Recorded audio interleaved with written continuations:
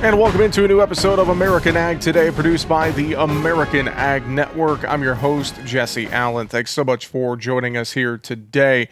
Right now, we want to take a look at how things are moving and shaking in the fertilizer markets. Obviously, that has been a hot topic for quite a while, and it's something that we like to stay on top of as best as we can. I know that fall application window going to be coming up here just a few short months away. A lot of farmers are probably thinking about some applications, various fertilizers here as we get later in the year, looking at prices, looking at their balance sheets, etc. Well, let's get caught up on the latest. Joining us now, he is the VP of Fertilizer at StoneX, Josh Linville. Josh, great to catch up with you again. I hope you're doing well. I'm doing good, man. That last time we talked, you were still a single guy. That's not the case anymore. So congrats on your part. Yeah, thank you. That is not the case. And now I have a lovely wife who keeps me in line. You know, I think a lot of folks could say the same for themselves, Josh.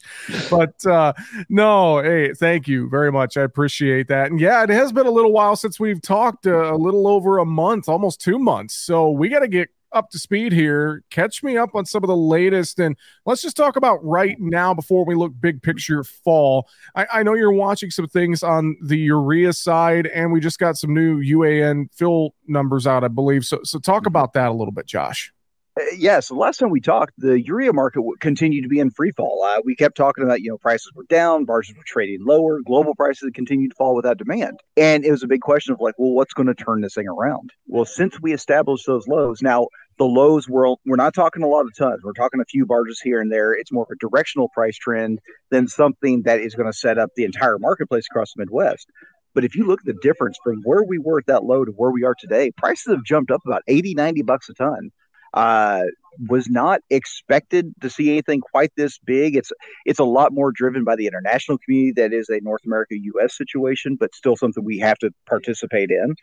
And yeah, UAN summer fill values came out yesterday, and the farmers probably haven't heard anything because it's so fresh. And again, I don't want to try and talk numbers because once I do that, it's going to be a little struggle trying to look at the price from a region to region point. But as I look at from a NOLA netback, it was absolutely my good range. If it had been about 10 lower, it's going to be in a great range. 15, $20 a ton higher, it would have been like, I'm not real thrilled about it. It was right in the range of where we thought it needed to be. So good numbers. I hope that when the farmers see it, I hope it's something that they are happy with. I think they need to give it very, very good consideration, significantly lower than we were a year ago today. So yeah, things are shaping up. Prices, even though some of them popped up, still tremendously lower than we were a year ago. That's a much better situation as far as cash flows. I would have to think so. Well, in a much better situation as we have seen a bit of a change in the markets. So looking at our price of our commodities, corn, beans, wheat, etc., and a lot of farmers looking at those balance sheets here as we get towards the end of the year and thinking about next year, etc. Let's talk fall. What are some things on your mind here as we start to think about fall application and maybe securing some of that product, Josh? One of my biggest things I'm watching there, and we don't have prices yet for the fall anhydrous program. So if you're getting antsy about that, there were some summer fill programs that were out there, very aggressive numbers, very great numbers. But the problem is there's nowhere near enough storage in the system for that to set the fall market. It's great if you can fill up your nurse bottles, things like that, but it really doesn't drive the fall market. So we're waiting on that to come out. Don't be upset with your retailer. They just don't have anything yet. Now, phosphate and potash, that's one that's been very interesting because I can tell you just at a glance right now, I'm bearish both products. I think both products have a good chance of seeing values go lower. And so obviously the immediate reaction is like, well, heck with that. I want the lowest price. I'm going to wait on it. I would say normally you look at where we're at today, mid-July. We're not going to put this stuff on the field until November. That's 3.5 months away. That's a lifetime. That's so long. We got plenty of time to get this thing filled. But we ended the fertilizer year 23. So we ended June 30 extremely low on inventories for phosphate, and we extremely low on potash. What that tells me is there's a lot of product that needs to be moved to refill these warehouses and get them ready for fall. So it's a situation kind of like what some of the Northern Plains folks saw this year with urea. They saw prices trending down, but their prices actually stayed steady or went higher because of those logistical issues. I think that's something we need to watch on the phosphate and potash. And frankly speaking, with the prices seeming to be flat to lower on the phosphate potash, a lot of supply chain is not wanting to jump out there ahead of it because they don't want to take the loss either. I'm afraid the longer we wait, the more that water builds behind the dam, and eventually, the longer we wait, the higher it goes. When that dam eventually breaks, the harder it is, the more impact we see on that marketplace. So it's going to be a little bit of a game of chicken here. Well, and you brought up something as well, thinking about that water behind the dam. I know water levels on the Mississippi are lower once again.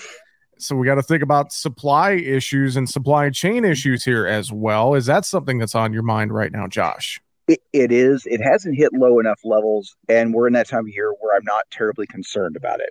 Now, we get 30, 45, 60 days down the road, and we're still dealing with this whole new ball game. We start getting towards middle to late August, and the river situation is still struggling. Barge quantities are down, shipment lanes are slower, things like that. Now we've got to worry. Today, not so much. It's on the radar. But yeah, what a freaking story there, right? I mean, last fall, record low levels, never seen anything like it before. Spring, high levels, shut down barge traffic because there was too much water, and now we're right back to low. If we could find normalcy and just steady, it'd be really, really fun to just be able to sit back and chill for a second.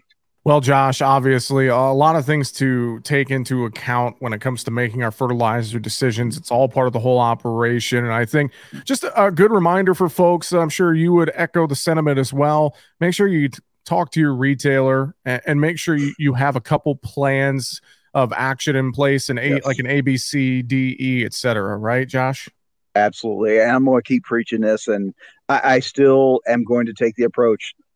Our retailers are not the enemy, right? A lot of times we see it as more of a confrontational relationship. That's not the case. Trust me, these guys would much rather sell you product at 200 than they would 800. It makes their life much, much easier.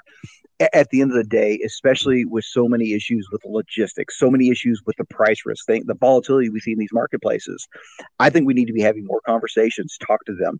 Guys, here's what I want to do. I want to wait on my phosphate and potash because I think it'll be better. Well, we need to have that conversation because retail may come and say, listen, man, I can't take that price risk. We're going to wait until you buy it. And that means we may have a little bit of a struggle. Let's make sure we're having these conversations more often and frankly, continue to talk to them about where can we lock in the value. Just because there's a chance, let's say phosphate, we think it could fall $25 a ton. Yeah, we want that 25. I want to buy the low, sell the high. But falling $25 on the phosphate market doesn't mean a whole lot if we see, let's say, corn go down 50 cents. Again, I hope that doesn't happen, but it's still about that value. Just because we're right doesn't, or just because we're right on one piece doesn't mean we're right on the entire piece. Good things to consider. And as always, we appreciate the time with that. Josh Linville, VP of Fertilizer at StoneX. Thanks for joining us today. And I know we'll catch up with you again real soon. Thanks so much, Josh. All right. Thanks for having me on. This has been American Ag Today. I'm Jesse Allen, wishing you a great rest of your day.